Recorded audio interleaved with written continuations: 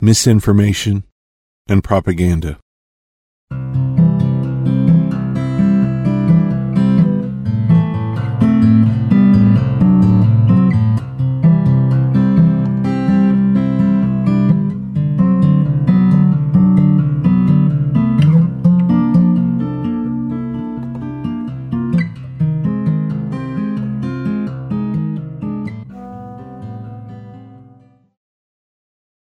Gullibility is one of the supreme crises of this moment in history.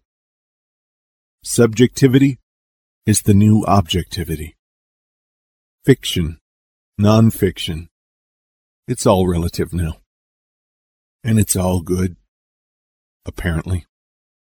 Except that a casual approach to truth and fact is turning the whole world into a minefield of volatility and mistrust. Now, more than ever, we tread a path of explosive uncertainty. The direction in which we should proceed is nebulous, as one calls it left and the other calls it right, and one calls it north and the other calls it south. This is ridiculous. These days, misinformation is literally getting people killed. Just look at the coronavirus pandemic. More than 500,000 Americans dead. That number didn't have to be so large. We know why that happened. Conspiracy theory has entered its golden age. It's not the fringe element anymore. Now it's almost fashionable. It seems at some point we got our news wires and our entertainment wires crossed. We like our entertainers so much, in fact, that we make them our leaders. As if that makes sense. Here is the formula for propaganda. I will tell it to you now. I want you to recognize it. There is a false narrative that someone wants to peddle, whatever their motive. It cannot be a total lie, for that is too easily debunked. The lie must be craftily interwoven with a few threads of truth, adding just enough legitimacy to confuse and thereby mislead. This is the game we're playing now with each other, one in which the rules themselves mean different things to different people. It's a useless stalemate of a situation. I'm not saying that everyone is stumbling around in a gossamer fog of unreality. Some people are not easily fooled. But the problem is so pervasive as to be truly alarming. It's everywhere now. It's global. Misinformation and propaganda. This is public enemy number one. How did we get here? How did this predicament go so viral, replicating itself into a full-fledged nightmare? You know the answer. It is something that is also precious, something we hold dear, an invention that's truly invaluable, wonderful, and liberating. But all good things have their dark shadow, it seems. And so, the information superhighway can just as easily become the misinformation superhighway. I love the internet and consider it one of the crown jewels of human progress. But it is still a young, wild stallion, and sometimes we're going to get kicked in the face. Or worse. The very things that make it a gem also make it a potentially lethal weapon in the wrong hands. And there are a lot of wrong hands these days, armed with keyboards more powerful than guns. Barring some apocalyptic event that sets us back a few decades, there is no going back. The technological genie is out of the bottle, and we don't want to put her back anyway, for she is way too charming and helpful. There's always an enormous price to pay for greatness. This is karmic law. The magnitude of the price we are now paying for this marvelous tool is actually some indication as to just how great it really is. We are going to solve some problems of this world with the internet. Apparently, we're going to exacerbate some too.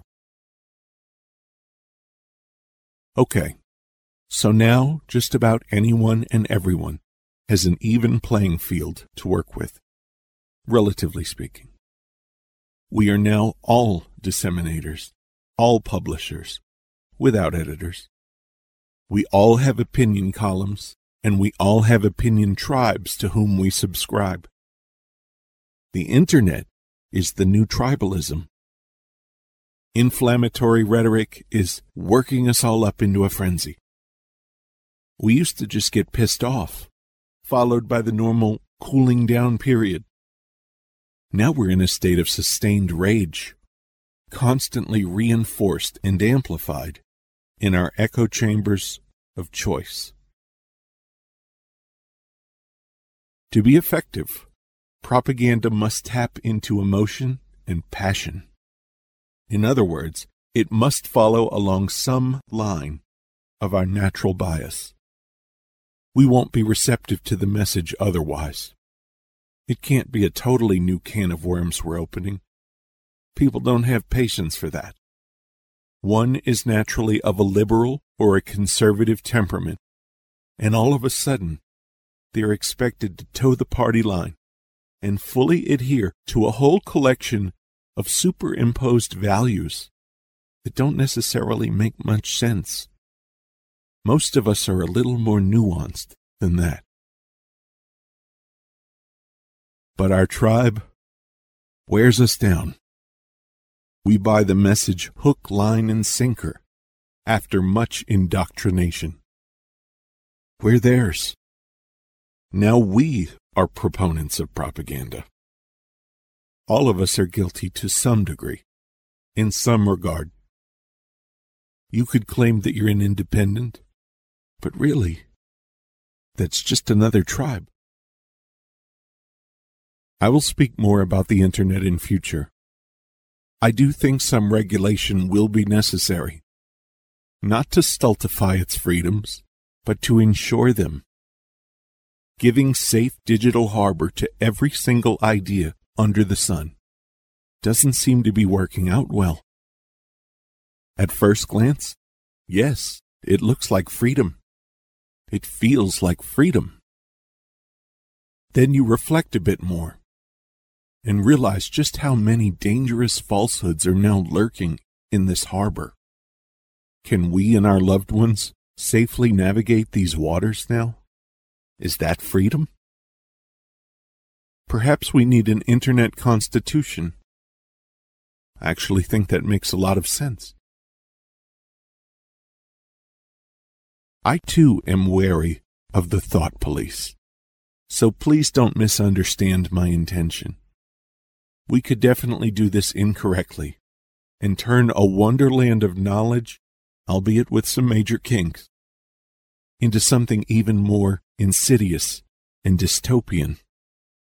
It is true that rules and regulations and codes of conduct can backfire, so it had better be done thoughtfully and with impartiality.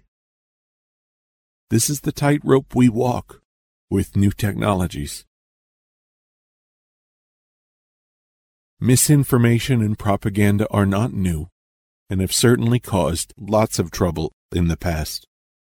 But now they have an instantaneous worldwide platform and no real monitors. We are in peril. Science and rational thought, for instance, are taking a real beating.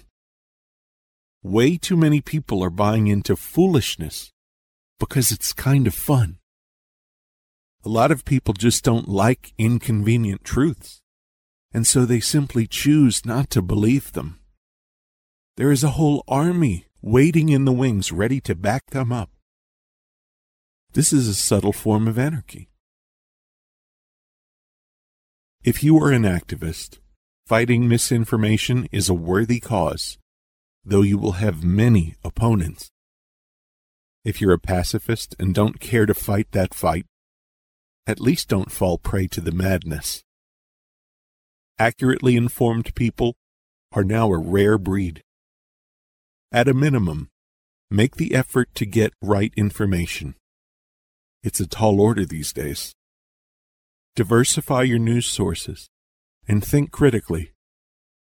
If it's too entertaining or too opinionated, be wary. Those things have their place, but they should not claim to be journalism. That is not news. That is someone's feeling about the news.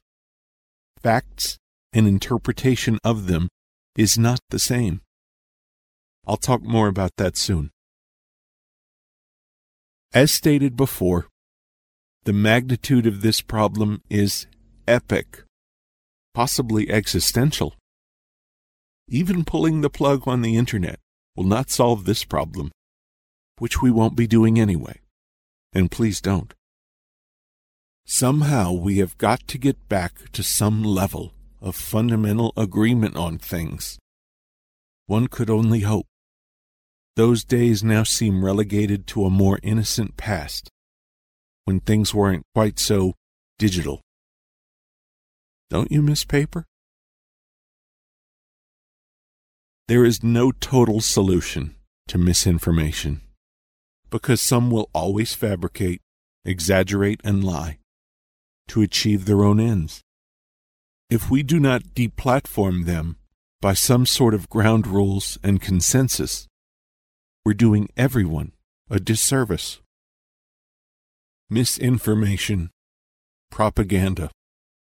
These things cannot be stopped, but they can be managed.